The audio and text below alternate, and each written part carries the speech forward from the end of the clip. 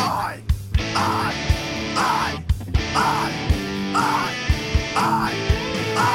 Here goes fire from Cain. Now we ain't got no shame. So we started a pod. Chuck Yates needs a job. Hey everybody, welcome to Chuck Yates Needs a Job, the podcast. Honored today to have as my guest Jane Stricker. And I'm going to booger on your title. What are you doing? Sorry, you told it. It was like 15 minutes long. It is a ridiculous job title. So I am the Senior Vice President of Energy Transition at the Greater Houston Partnership.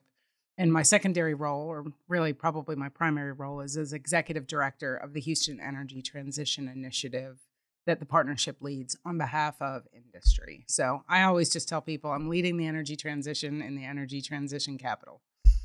Gotcha. And you actually have the right background for that because you had a long career at BP. Tell me about career at BP.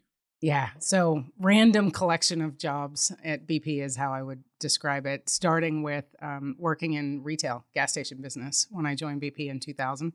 So this is great. When I was at Kane Anderson, one of my partners was a petroleum engineer, and right out of school, he went to work for Exxon. He is down in Corpus Christi, meets a girl in a bar, and she goes, "Who do you work for?" And he goes, "Exxon." And she goes, "Which one?" Yeah, exactly. So, yes. Well, and I started in Baltimore, and it's that thing where it wasn't an energy industry. If you worked for an energy company, you worked in a gas station. Right. And I really never had, for the first half of my career, any real sense of the true size and scale of the energy industry or BP. Because I worked in a retail business unit that was part of a retail business that was a completely separate segment from everything else in BP. And so, for the first half of my career, I was in marketing doing, I ran gas stations, built gas stations, and operated them and did offer development and planning, things like that. And really with no sense of what happens in the offshore of Gulf of Mexico and the onshore lower 48 gas business. I didn't or the solar really business understand any or of everything. That, right? Yeah. And so it wasn't. Is it true that a third of the inventory of convenience stores are stolen? Isn't it something? I think it depends a little bit. I think they're on average. Yeah, that's probably about right. That's so wild. Yeah. Convenience store business is an interesting business. I think I've made more pots of coffee in my entire life than most people, and stocked more coolers. And so, but it's there's a little bit scary to it. I had a retail background. I worked for JCPenney's and London Fog before I worked for BP. And when I started running gas stations, my biggest fear was like somebody in one of my stores getting robbed or shot or hurt or, and that's really where I learned about safety culture. Because in clothing retail, the worst you're going to get is a paper cut or, something stuck on a hanger. Right. But all of a sudden I'm in this environment where I'm wearing a pager. We're open 24/7. We sell alcohol. All of the things that create risk. I had to have liquor licenses in my name in Atlanta, Georgia, because I was the manager of all of these convenience stores. And, you're basically relying on the lowest common denominator sometimes, working the midnight shift to not sell alcohol to a minor or somebody who's drunk or, and then you've got the risk of people that work for you getting hurt. And so that was really the first time in my career I had experienced a safety culture and having to be cognizant of that safety culture. And it comes back around for me, obviously. Yeah. So what else are you doing at BP? Yeah. So moved to Houston. So made the shift from retail into corporate finance. I had done my master's in finance, my MBA at Loyola while I was in Chicago for BP, and then took a role here in Houston to manage our corporate funding for the U.S. operations. And in the time while I was in that role was when Macondo happened. And so, let's do this. My mom listens to this podcast, and my dear sweet mom who raised 4 boys and is so innocent and naive also doesn't know anything about energy. So what was Macondo? Yeah. Mom, this is for you real quick. The rest of the audience gets it. Yeah, everybody gets it. But yeah, Macondo was the explosion of the Deepwater Horizon rig in the Gulf of Mexico. Yeah. And so I was in our corporate finance organization at the time when that happened. And so talk about, frontline view of the financing challenges of how to manage through that kind of disaster. And I mean, obviously, the people on the front line dealing with the actual impacts and the implications of that, and the spill and the cleanup and the deaths. That was incredibly difficult. And I think sometimes people forget that organizations are people, and people that really deeply care and don't want to see anyone get hurt, don't want to take advantage of people. I think our industry gets a bad rap.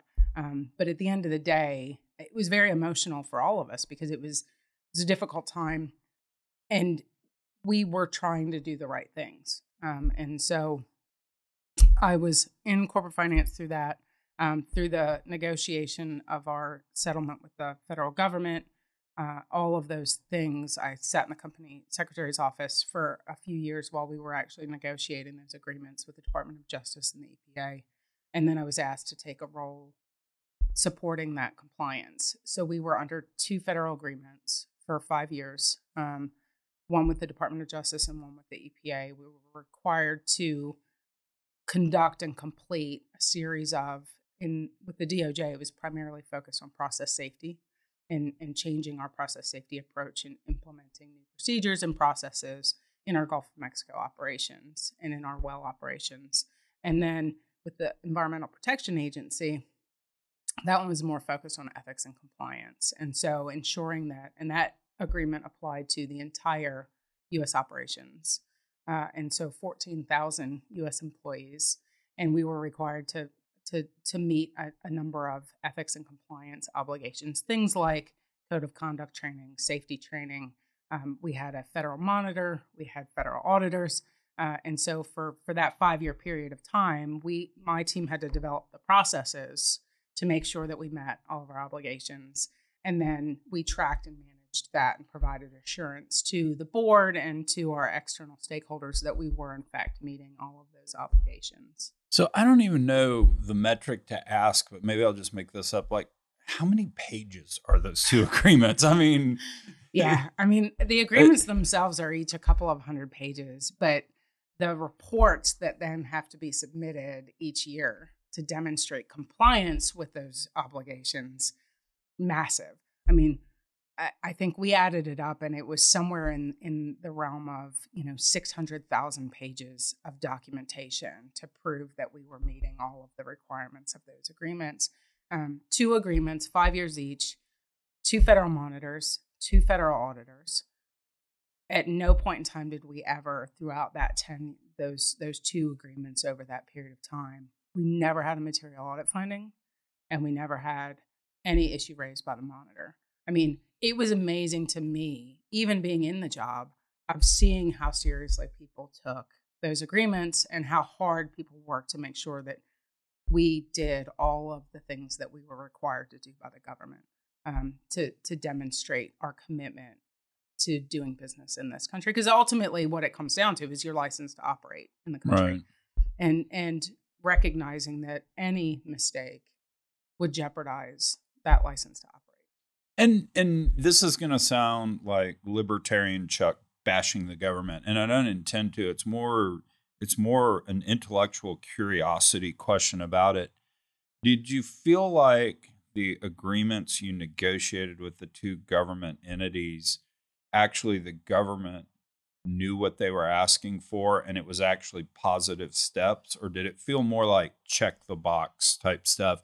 And the only reason I ask is just, I'm always sitting here thinking about how do we regulate correctly? Because do the people who do it even understand what it is they're regulating? Right? Yeah, we had a panel on our Zero. We did a streaming event about the industry trying to get to net zero emissions. And one of the things we were talking about on the finance panel was investors want ESG. And I said, I hate to say this because I love my former investors, but they were kind of like Justice Stewart in his Supreme Court decision about pornography. It's like, I know it when I see it. Yeah. But they truly didn't know what they were asking for. Yeah.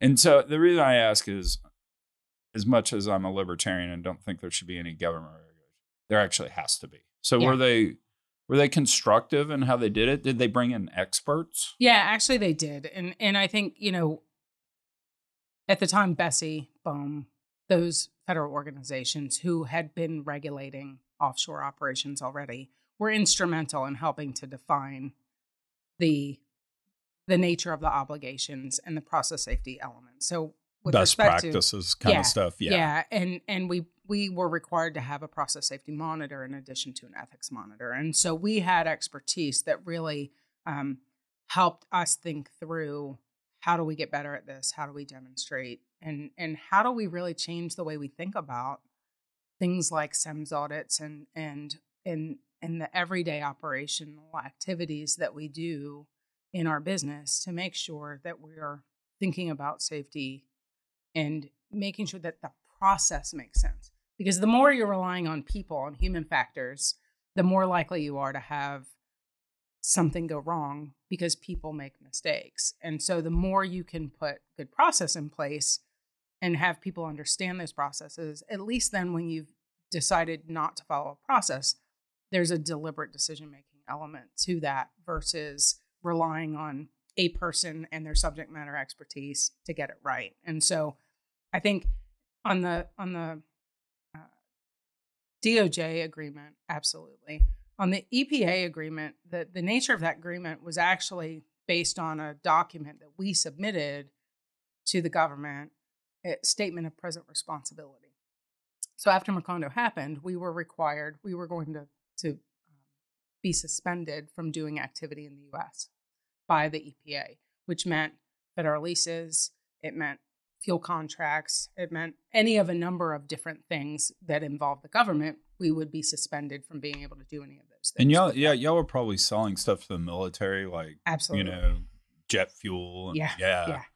And so in order for us to continue to do business, we needed to provide the government with a statement of present responsibility that says we are presently a responsible organization and capable of continuing to do business with you. And so when that report got written that said, here are all the reasons why we are a responsible organization, that became the basis then for that EPA agreement. They said, show me. Okay. 5 years, you say you do all these things. You say you train people in ethics and compliance. You say you have safety training. You say you audit these activities. You say your leaders go through leadership training. Show me for 5 years, and we're going to audit you every single year. And so that's where those big giant reports come from. The document. Did you do everything you said you were going to do? What does the training look like? How is your executive compensation tied to safety metrics? All of those things we had to document and demonstrate for 5 years. Well, and give me maybe one or two specific examples, because the one you gave when we came over and had lunch with you, Colin and I went over and had lunch to just say, hey, here's what we're up to. Tell us about the partnership. The one I loved is you had to send somebody to pee in a cup, right?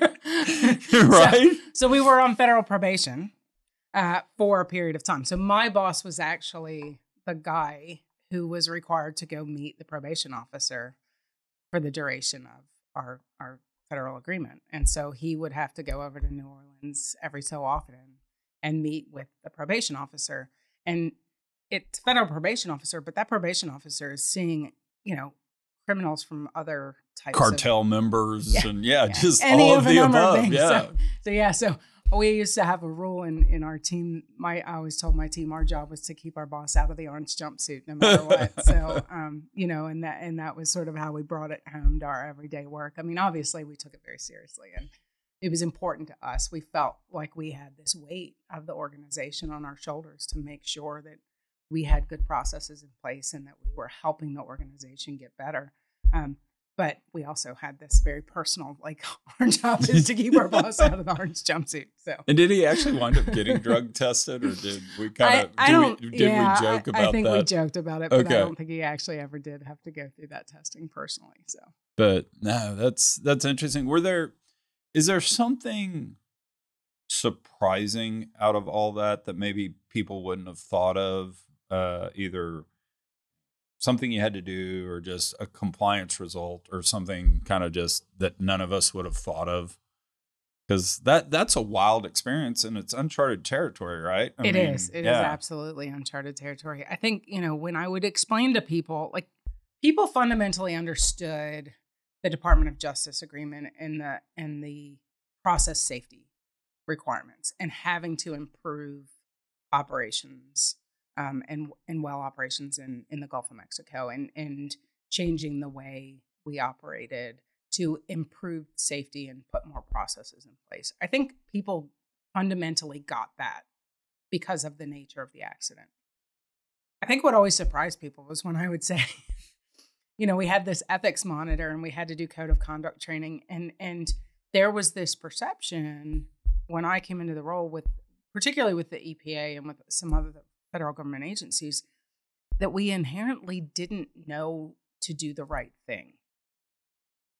And I personally get very offended by that view, because I worked with these people for, I had worked in this company for over 10 years, and I knew how seriously everyone took their job and how seriously everyone took safety. And so this idea that somehow we just didn't embed ethics or ethical thinking, or we didn't teach people to do the right thing, and because of that, somehow people didn't do the right thing, I think was the piece that I found most, and people, when I tell them about the agreements, find most surprising. Like, I literally would have to track that 14,000 employees completed their code of conduct training every year.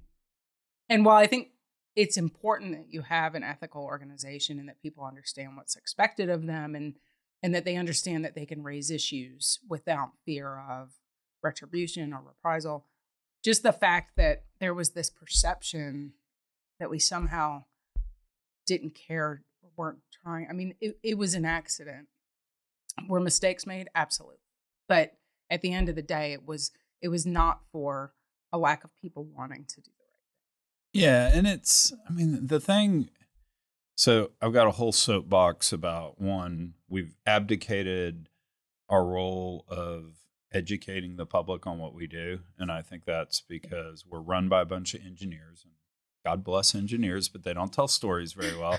And two, I think there's also, when you're an oil and gas company, you produce a barrel of oil and you sell it into the market. You are not Nike that needs to go out and say, hey, we're better than Adidas, so you understand the importance of education and the like. So I think we've totally abdicated that responsibility, and we need to do a lot better about it. Yeah. The other thing too that I think's happened, and my podcast listeners are tired of hearing this, so tune out for 45 seconds, but then come back.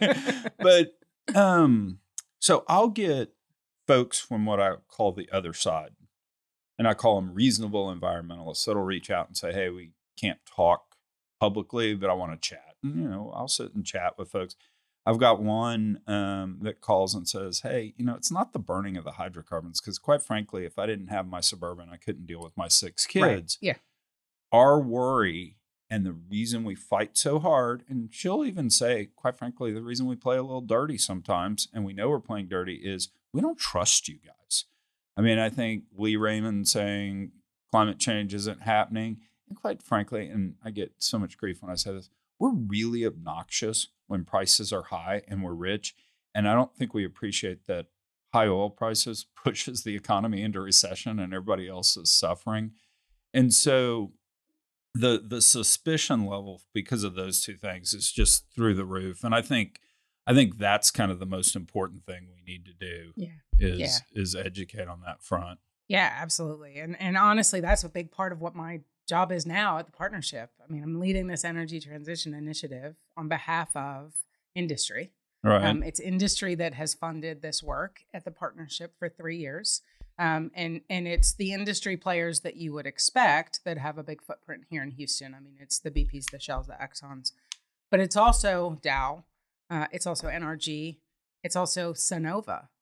And, and we've got midstream players, we've got, primarily renewables players, and we've got traditional incumbent players, all that have recognized publicly or, amongst themselves that we need to think differently about the way we operate our business. We are in a transition. We've been in a transition for 100 years. This industry has always been in transition. Right. I get frustrated when people say, oh, we don't like the word transition.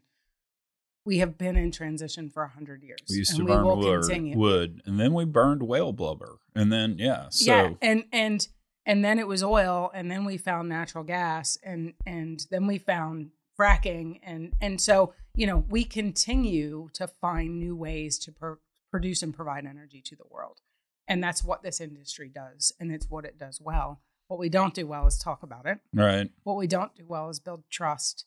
And I think we are living in a time where there's intentional barriers and divisiveness being created. People want to own an issue, not solve a problem. Right. And so I think there's a lot of pitting people against each other on oversimplified explanations of what's happening. But in Houston, we have to be successful at this. We have to really figure out how to navigate and lead the transition, because our economy and our jobs here depend on it. And so, my role is to find ways to help progress energy transition solutions for the region and for our member companies. And in that, create jobs and economic opportunity, drive that innovation ecosystem, figure out, this is where everything will scale from. It doesn't matter whether you've created your technology in Boston or California or Denver. If you want to integrate an energy solution into the system, this is where you need to be in the long term. And the industry players, incumbent industry, needs to hear that, and they need to know that they need to find a way to think differently about their operating model and learn to integrate some of these new solutions into their business models. That's where the transition needs to happen, probably more than anywhere else. But this is where it'll happen. This is where it'll come together. And so the work that I'm leading at the partnership is really about how do we support that? How do we help educate not only people in Houston, but outside of Houston about the role Houston has to play in energy leadership in the long term? And then, whether it's funding the transition or implementing new technologies or supporting supply chain or helping support the innovation ecosystem, this is what the member companies have come together and asked me and Bobby Tudor and Scott Nyquist and Eric Mullins as the leadership of this to drive that forward. And so it's been a really fun first 6 months in role. And drinking from a fire hose, I would think. So insane. It started with, Sierra Week and South by Southwest, like right out of the box, and having to figure out what's the narrative, what's the story we want to tell, and then how do we start to bring more people in and engage NGOs and governments and universities and people who don't think that the energy transition means shutting down the energy industry, the incumbent energy industry. When the discussion needs to be, how do we bring everybody to the table? Because the only way we win at this is if we can find a way to work together and figure out how to integrate all these solutions.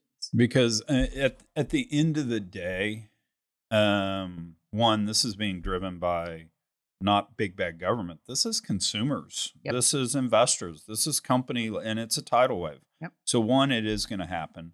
Two, I think when you just said win, in my mind, win means we make this transition by spending 5 instead of spending 100. Because the 95 that we save in there can do a lot of good stuff for humanity. And so we need to be thoughtful.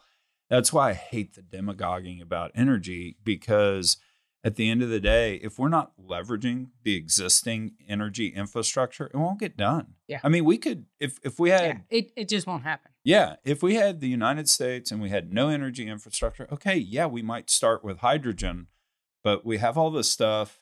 It's been paid for. We got to figure out how to... Absolutely. Yeah. Yeah. And you could easily see how, if you look back at the tech bubble, the amount of investment that just evaporated because it wasn't sound commercial opportunities. It was interesting technologies that ultimately didn't have a role to play. And so, on the investment side, we have to figure out what makes sense, what works. Obviously, from a research side, you want to be looking at every option, and you want to be, continuing to push the limits on what's possible. But at the end of the day, to scale it, to make it work, to implement something in an existing system, you got to figure out how to make it fit and what works at scale. I mean, we're talking about, when people talk about electrifying everything, I don't think they understand that doesn't just mean more outlets. Like, right.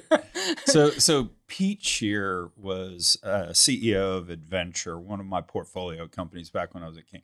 Pete is an engineer's engineer. And we go out to California to play in a golf tournament. So I take all my CEOs out there. And this is, 10 years ago, 8 years ago. And 24-year-old recent college graduate is there talking about the wonders of Tesla. It's zero emissions. And Pete is like, well, where are you going to get the electricity?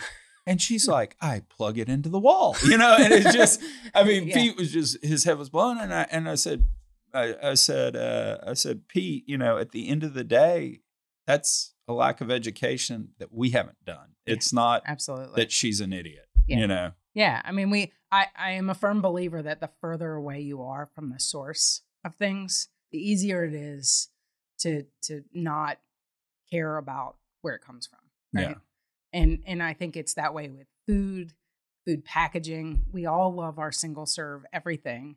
But if you were close enough to the plant that was having to, to break all those things down, create all that plastic that is then used to package up all of those little individual serving things that you like to throw in your bag and go, versus, the way it used to be. And I'm going to sound like a boomer, and I'm not, I swear, but I mean, I'm Gen X by 3 years, same, but I am Gen X, just for the record. Yeah. But I mean, when I think back to when we were kids, like things came in bulk, and you divvied it out and you went on about your way. Everything didn't come in its own and when Ziploc package, bags finally showed up, it was magical. It's like, holy cow, what are these things? These are so great. And my mother still wouldn't buy them. She would only buy Saran wrap. So oh, nice. Yes. Tons of. But I mean, it's that mindset of we want to put the blame on the producers. And I get that, that we have a bad history of like handing off the talking points about the role of energy. But, consumers drive this business ultimately at the end of the day in both directions. So whether we are successful in driving forward on the transition, we need consumers to really continue to push us in that direction. But we also need to bring really great solutions to the table and help people understand what solutions make sense and where you're not really getting the trade-off you think you're getting. Yeah. So real quick, maybe step back. What is the Greater Houston Partnership? And maybe, how's it financed? What is its mission in life? Yeah. So the Greater Houston Partnership is the economic development engine for the Houston region. So City of Houston, 12-county region. It's sort of, I always tell people, it's like a chamber of commerce on steroids. I mean, it has been around since the mid-1800s. It is one of the oldest economic development organizations in the country. We have about 900 members who fund the activity of the partnership. But our mission is really to make Houston a great place to live, work, and do business. We primarily represent the business community. And so we have an economic development team that is really focused on bringing new industry here to Houston. They are helpful to companies that are looking to build a business in Houston in identifying locations. If they want to, if it's a battery manufacturer and they want to build a plant, they know exactly what locations are available, where there's real estate, how it fits with rail lines, and they do all sort of that economic development work for the region and for businesses. They're really helpful in understanding what are the incentives that Houston has to offer. We're competing against Denver, we're competing against Florida, we're competing against California. So they tell the story of why you'd want to bring your business to Houston. We've got a policy team that really focuses on how do we advocate, particularly at the state level, for policies that will be supportive to our businesses and to our communities here in Houston. So we've got a policy team that will advocate for, one of the big areas right now is around CCUS policy for deployment of carbon capture. CCUS, capture. Carbon capture, use, and storage. So, that's a huge opportunity for us in Houston, given the asset base that's here, the emissions base that's here. the geologic storage opportunity that's here. I mean, we can make a huge impact in emissions reduction pretty quickly with the implementation of carbon capture, use, and storage. But we still don't have a regulatory regime that will allow it to happen in Texas or nationally. And so, our policy team will help advocate on behalf of industry for the policies that will enable those sorts of projects and technologies to move forward. So you're going to mock me at this. You're going to make fun of me for this, but this is true. Right? This is not Chuck Yates shtick. This is really true. Do you know what could be the single most effective and it's natural carbon capture technology in the world? And everybody would say, right, the tree. You tell me. I know soil is a big one. So. It's the whale. A whale, on average, over its lifetime, will absorb 33 tons of carbon. It dies, it sinks to the bottom of the ocean. Number two. But does that carbon get released by the ocean? No, it sits down there at the bottom of the ocean forever, or hundreds of years, right? Interesting. Number two, whale excrement is the perfect fertilizer for plankton. And plankton photosynthesizes, call it 40% of the CO2 on the planet. We have decimated the whale population over the last 200 years. We've gone from 4 to 5 million whales down to, we think we've got 1.3 million whales today. And it's hard to grow going forward because they get hit by boats. And so, anyway, and if there are 10 steps to creating a narrative and creating a good piece of content, Colin and I are like on step 1 with this, but we're really serious about this, that increasing the whale population could do a lot in the way of helping. So I love to meet those people because we're right here on the ocean, and there really is something to do on that front. I do think, and I'm not going to mock you, I did not know any of those things about whales. Nobody talks about it. But fantastic. Yeah. And it was not part of the National Petroleum Council study on carbon capture, use, and storage that we did. They missed Sadly, out on it. we may need to go back and revise. But I do think, nature-based solutions do have a role to play. I think we don't leverage the land, the space, and I'm not talking about trees, but I'm talking about soil sequestration. There's a lot of work right now with ranchers in West Texas about leveraging their ranches and their ranch land as a mechanism to store carbon dioxide. So you can mock this. One of the solutions we were bandying about is we were going to go to musicians and get them to create romantic music for whales to put them in the mood. Jewel, you were meant for me, splash, splash, splash, splash, or something to that effect. Mock away on that. Well, that'd be one way to get it done. Exactly. Did not mean to divert you. So, No, so what else is the partnership doing? So the partnership has we do a lot of events, networking. We bring together. I think one of the things I think the partnership does best is connecting the dots across organizations. And so to the extent that there are companies looking to do a project on X, we can help them connect to company Y who's also interested in doing that. We create a forum for them to talk about issues of business interest primarily. So whether it's the infrastructure, resiliency, things that impact the Houston region that also impact the business community. And so thinking about, criminal justice and some of the issues that we've been having around the crime rate continuing to go up, we tackle those types of issues with our business members that impact their ability to do business successfully in the region. And so that's sort of the fundamental purpose of the Greater Houston Partnership. And then Bobby Tudor had been the chair of the partnership, and it was right at the time, at the end of 2019 into 2020, when we were starting to hear some of the big corporates, energy corporates, put their net zero commitments out. So BP, I was still at BP at the time, BP had announced its net zero commitment. Shell came out with its net zero commitment. And it was 2 years ago, basically this month, that Bobby stood up at the annual meeting and said, Houston has a responsibility and an opportunity to lead the energy transition. And that's what really kicked off all this work that created my role in this energy transition initiative in Houston. And it was really about, we did, about a year's worth, or the partnership did about a year's worth of work with McKinsey to understand what are the implications of different scenarios for Houston in the energy transition. We were already seeing significant contraction of energy jobs in the region at that time. And yeah, I kind of understand that. Yeah. I got booted. And obviously through COVID and, when at the beginning and when oil went, right. upside down, it hit even harder.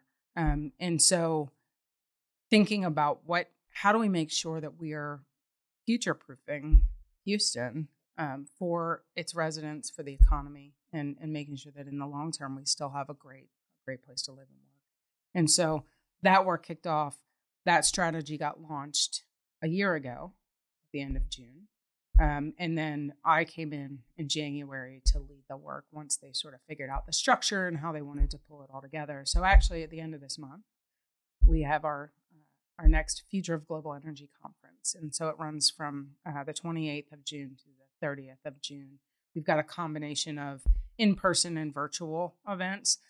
It will be a bit of a, where are we 1 year in to this new strategy? And so Bobby will be giving an update on where we are on that.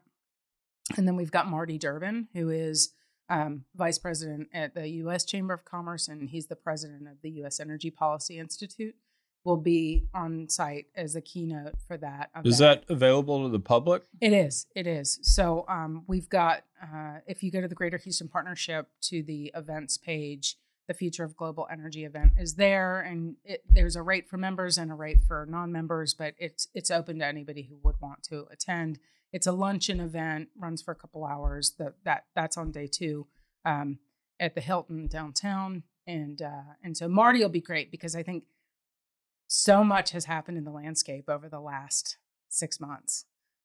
We came into this thinking, we're just going to plow forward on energy transition. And then the war in Ukraine happened, and supply chain issues continue to be a problem for the industry and everyone more generally.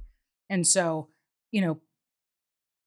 it's not slowing down the transition. It's thinking about how do we make sure that we're not just transitioning, that we're transitioning to an energy abundant future, right? How do we make sure energy secure, energy abundant? And so he'll talk a good bit about that context at the global and national level. And then the third day, which is the virtual day, we've got concurrent tracks on carbon capture, use and storage, hydrogen, and then industry decarbonization to really talk about what's happening at the global and national level, what's happening in Houston, and then what's on the forefront, what's happening in the innovation space. And so for each of those tracks, we've got 3 panels that sort of lay out context, talk about what we're doing in Houston, and then talk about with a lot of our new startup companies here in Houston, what's coming down the pike with innovation in those 3 areas in particular. And then we also have a really great closing panel focused on climate equity. And so, I often say that if the only thing we do in the energy transition is reduce emissions, we haven't done what we're supposed to do. We have to do it in a way that creates opportunities for everybody. And so we'll have a really great discussion with the Chief Sustainability Officer for the City of Houston and somebody from BP and somebody from Houston Community College and the Houston Advanced Research Center talking about, how do we make sure that through this transition, we're creating opportunities for everyone to be successful and to improve, pollution issues in communities and to create great jobs that anyone could have access to in the long term. So I think that'll be a great wrap-up session. No, that'll be cool. I'm going to get you to close with, give us the elevator pitch for why Houston, because there are folks actually outside of Houston that listen to it. Yeah. Supposedly, I have heard this. I don't know that it's true. One of the nuclear submarines in the Navy that's trolling around defending us supposedly listens to my podcast every Thursday morning and blasts it through the sub because the commander of the sub wants to get into the energy business when they retire. But before you give the Houston pitch, I got to tell my favorite Bobby Tudor story. So Bobby Tudor played basketball at Rice University. Bobby Tudor was also gracious enough to finance Tudor Fieldhouse at Rice, i.e. the new basketball gym. And so I run around and tell everybody, Rice is so bad at athletics, we name our basketball gym after the career leader in turnovers on the basketball. Totally not a true statement. I just totally made that up.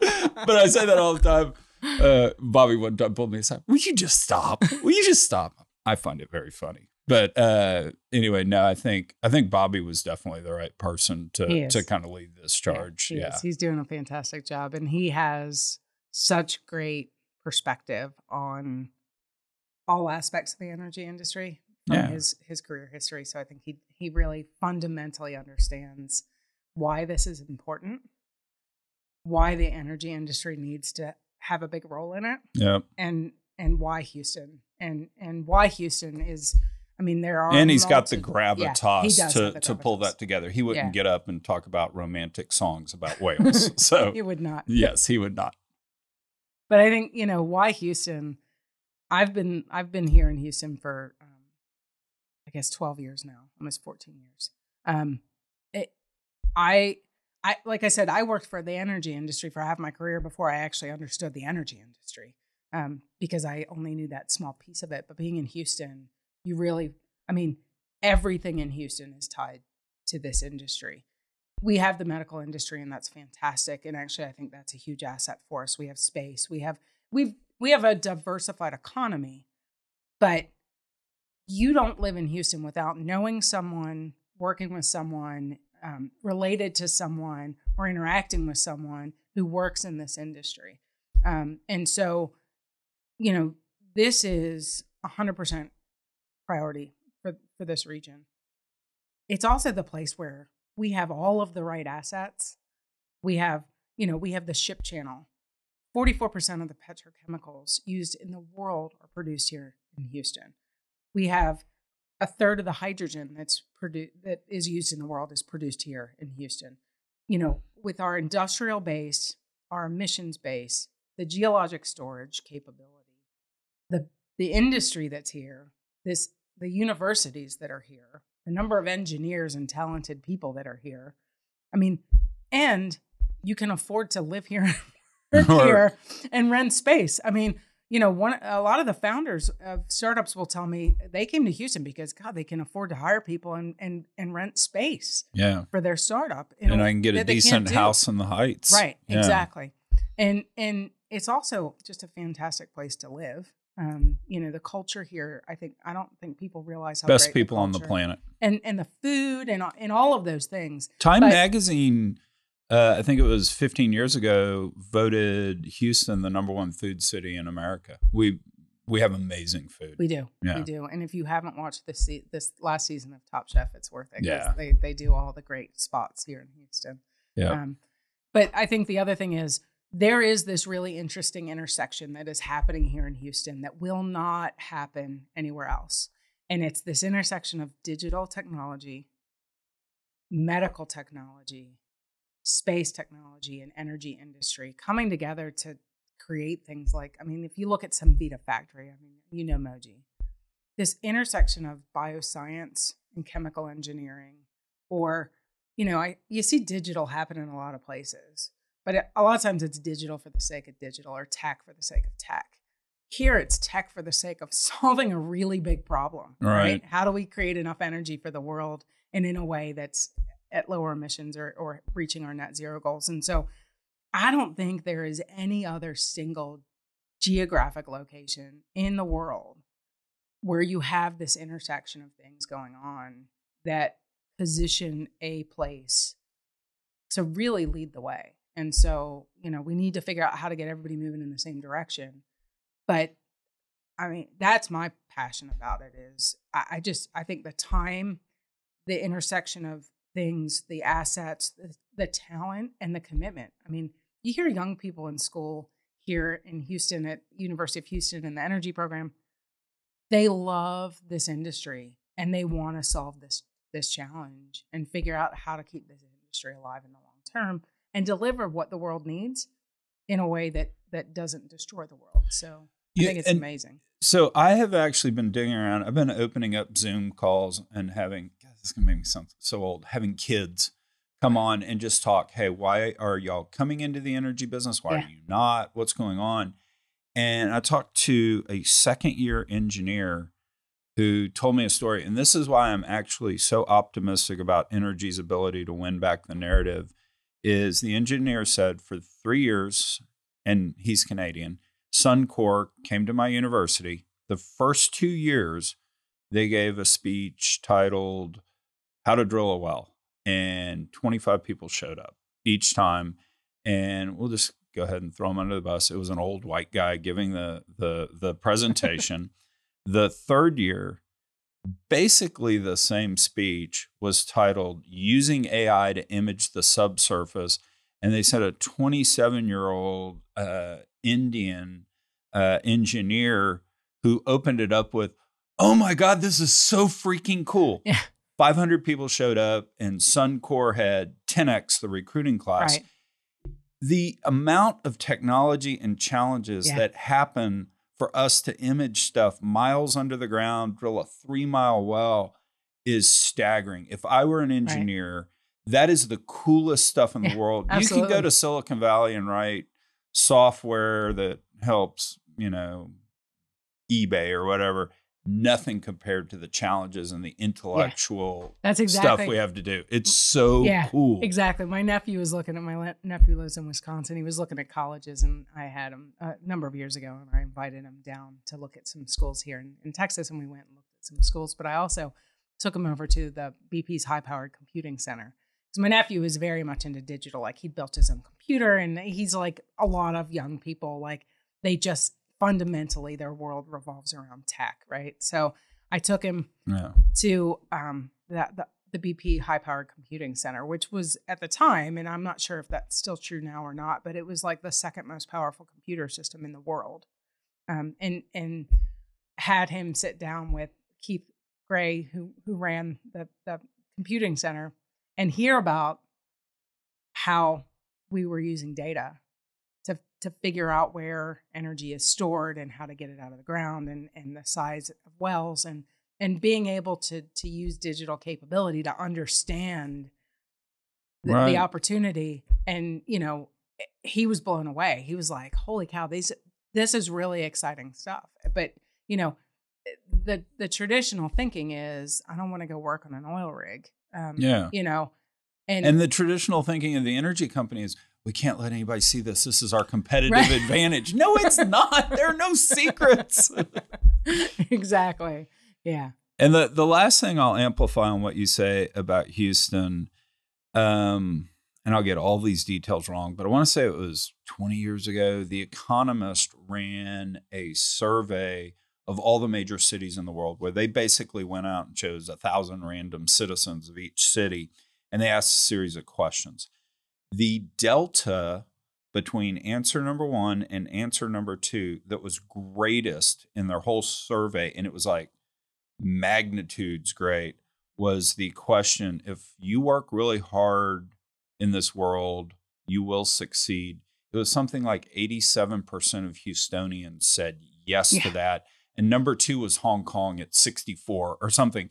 And they wrote a whole article about Houston just going, what are these nutso optimists out there? Yeah. But I think that's why we have the greatest people in the world. I mean, we're optimists. We get in the energy business. We spend all this money drilling a well. Then we turn on and see what we've actually got.